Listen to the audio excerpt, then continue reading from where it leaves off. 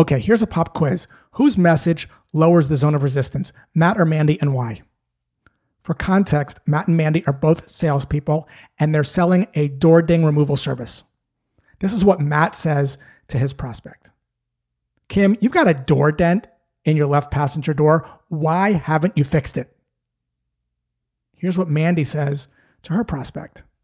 Hey, Kim, saw you have a small dent in your left passenger door, which is pretty normal, especially here in South Florida.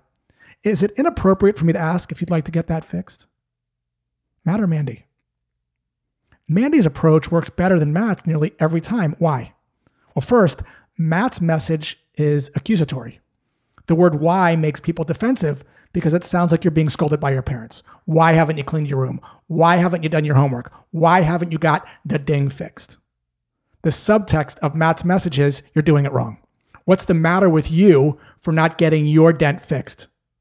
Nobody wants to be dent shamed. Nobody wants to feel guilty. Nobody wants to feel like they're doing their job wrong. Matt's message is also assumptive.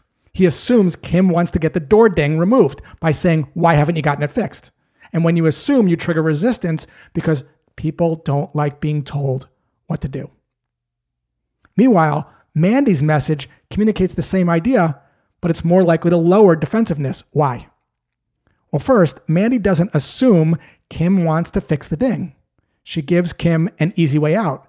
She says, is it inappropriate for me to ask if you'd like to get that fixed? The word if gives the prospect autonomy. And when you give people autonomy, you lower resistance. Mandy is shining a light on a potential problem and giving the prospect space to draw their own conclusions rather than drawing the conclusions for them. Mandy also normalizes the problem. Notice the phrase, that dent is pretty common. And when you normalize the problem, you don't shame people or guilt trip them. The takeaway? It's not your job to talk people into removing door dents. Illuminate potential problems and let prospects draw their own conclusion. The best way to persuade is to let people persuade themselves.